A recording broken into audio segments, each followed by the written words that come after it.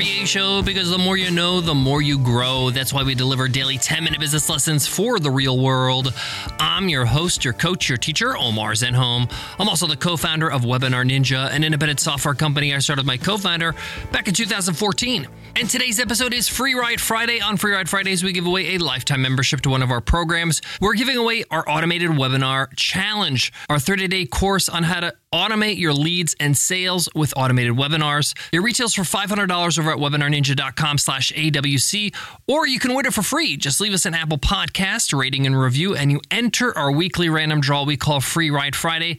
Listen in on Friday to see if you won. It's that simple. We announce this week's winner a little bit later in the episode. In today's episode, you will learn why an e-commerce business is one of the hardest businesses to start and grow. I've started and grown a lot of different businesses, from an eBay store to selling custom clothing online, to coaching, to courses, to software. I've had a variety of different kinds of businesses and products and offerings. And in my professional opinion, e-commerce is one of the hardest businesses to start and grow.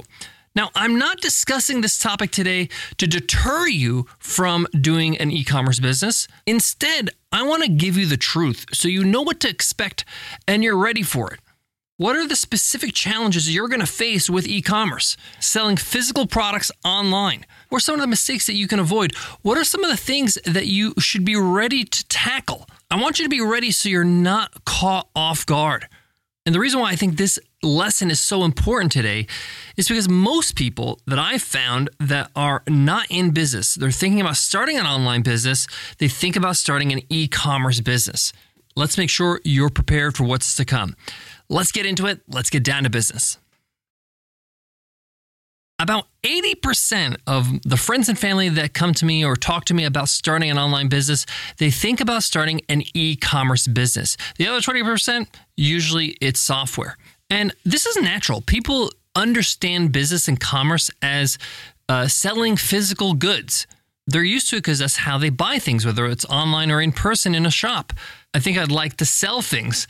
And their immediate thought is I should sell things online in my own e-commerce store. They often think, how hard could it be? Because I've bought things online all the time. There's so many businesses out there that do this. And I'm here to tell you, it's probably one of the hardest online businesses to start and grow. And I'm going to explain why. The number one reason e-commerce stores are hard, are difficult, are challenging is because of overhead costs. Compared to other types of businesses that lend itself to scale, whether it's software or coaching or courses or digital products, e-commerce, on the other hand, have ongoing costs, expenses that you need to shell out for from day one. And that, of course, is your inventory, the actual product you're selling. Very rarely does anybody start an e-commerce store and they are selling one or two products, one or two SKUs, unique items in their store. Most people, when they have an e-commerce store,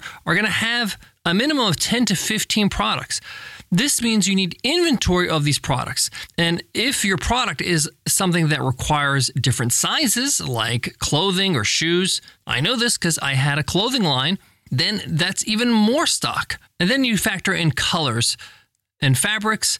That's another thing. So regardless of what your product is, there's inventory you have to buy to make sure you are ready to sell these products. Now, I'm not talking about drop shipping. I'm not talking selling other people's products. I'm talking about your own products that you manufacture or products that you produce. Now, a lot of people think the costs are purely the cost of the goods that you have to pay for so that you can sell them at a profit. But that's just the beginning. You have the costs of the actual product, then you have the packaging of that product because you have to deliver it in a presentable package. I'm not talking about the shipping package. I'm talking about the actual packaging, like the box your iPhone comes in. Then you got to factor in storage and stocking.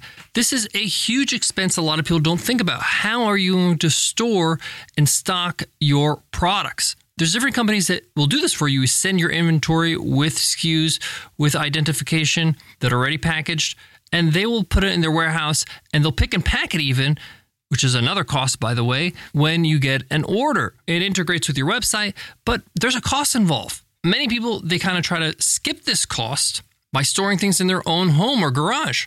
But then you have the cost of labor, or you have to, or somebody else has to pick and pack each order and send it out. Then you have the shipping costs. Yes, you're going to charge for shipping in most cases, but there is a cost of labor and time to pull that off. All of these costs increase the level of risk because you're taking money out of your pocket with the hope that people will buy. You could put all these costs aside, and then you have a totally different cost. And it's called the cost of seasonality. Most e-commerce stores, they can't sell the same products forever. For example, I had a clothing line.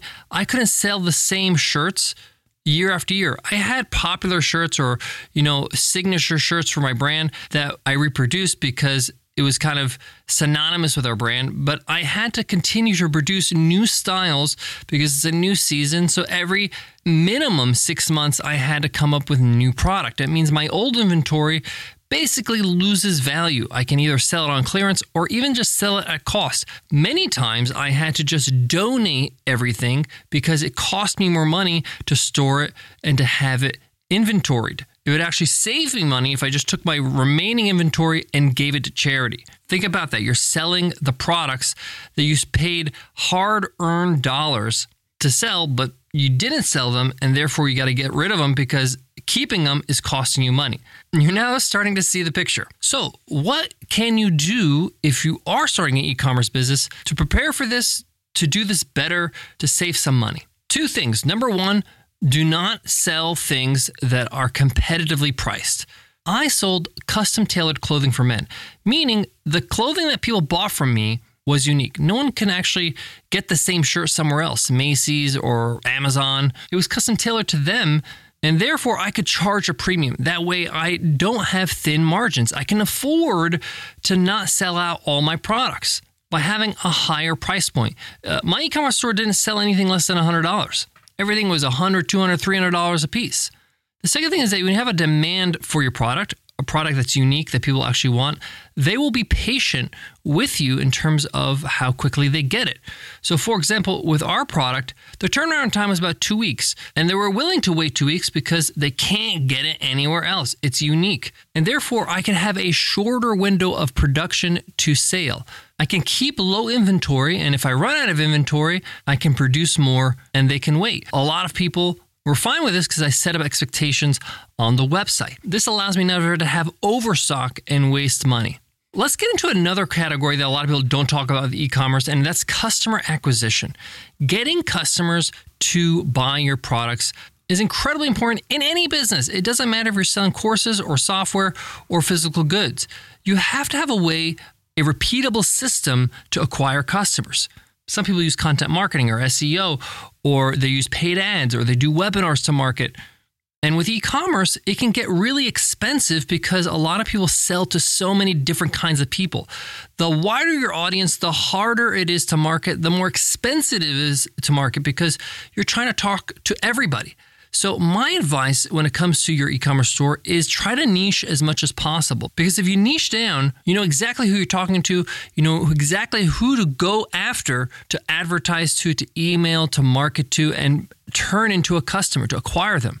For example, in my clothing line, my e-commerce business, I sold dress shirts, so I really targeted professional men, but not only professional men, not only any professional man, but professional men that were tall or big that couldn't buy a shirt at a department store because their arms were long, they had long necks, long torsos. They needed it to be custom tailored. So this niches it even more down. Then I made sure that my product was premium. That meant it was upmarket. It was an upmarket niche. I also made sure that my clothing was all natural fibers. So people that had allergies or had issues with synthetic blends would come to me and see the advantage of paying a little bit more. So because my dress shirts cost $200 plus, when I ran Facebook ads, when I ran digital ads, it was easy for me to find a demographic that was earning a certain income, was of a certain age, that was interested in certain things that would lend itself to my ideal avatar. So it really made it easier for me to market to this person because I knew exactly who they were. They were very niche. I also knew that my customers knew other customers that were like them. So I had viral marketing, meaning I had referral marketing. I gave them store credit if they referred a customer because I knew The other tall people, other people that had this problem knew other people like this. Now, e-commerce is not all hard. There's a lot of tools out there like Shopify that make it simple. So you really have a lot of options. There's a lot of great email marketing tools for e-commerce like Drip and Klaviyo. So there is an advantage with e-commerce because it's popular that there are some tools and solutions for you. Now, we talked about the starting part. What about the growing part of a business? You can get some traction with some initial sales with your e-commerce business, but that's a whole different ballgame versus growing the business, taking things to the next level, going from $10,000 a year to $100,000 to $1 million a year. And the reason why e-commerce is harder than others is that the way to scale an e-commerce business is a little bit different than a digital software business, a course business, a coaching business. You can't just do more of the same. It's actually very much like a physical business.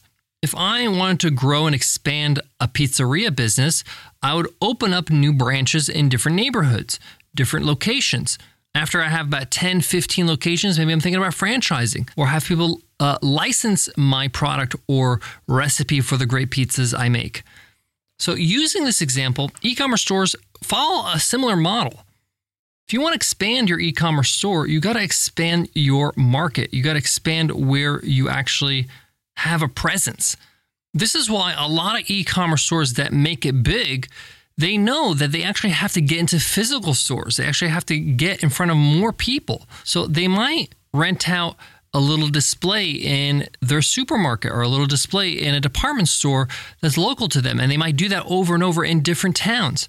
They'll have a few products there on stock and they'll restock it slowly, but they make a huge emphasis on the product packaging that, hey, order online. They even incentivize people to order online. They get discounts. So they buy it from the store and then they learn, oh, I can just reorder this thing online. So many e-commerce businesses grow by having a physical presence in different stores. You might have seen this or heard about this on Shark Tank. People sell physical products on Shark Tank all the time, and they get into different stores or different markets, and then they sell on their online store as well. So the physical presence in stores is a marketing activity more than it is a sales activity. You then might want to think about licensing your product to be sold in other stores, online or offline.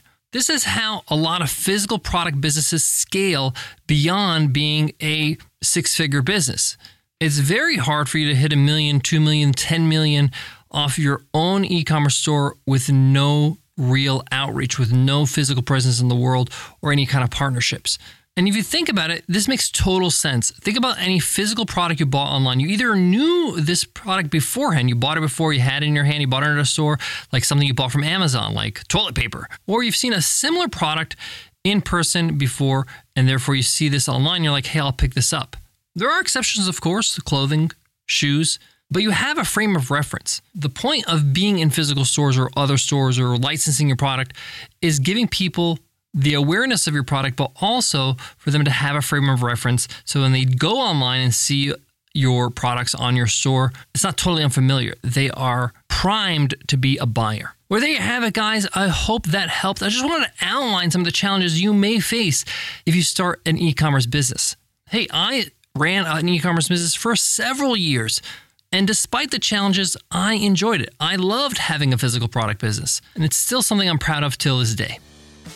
Well, that wraps up today's lesson, but today's episode's not over. It's Free Ride Friday. Let's see who won this week's free ride.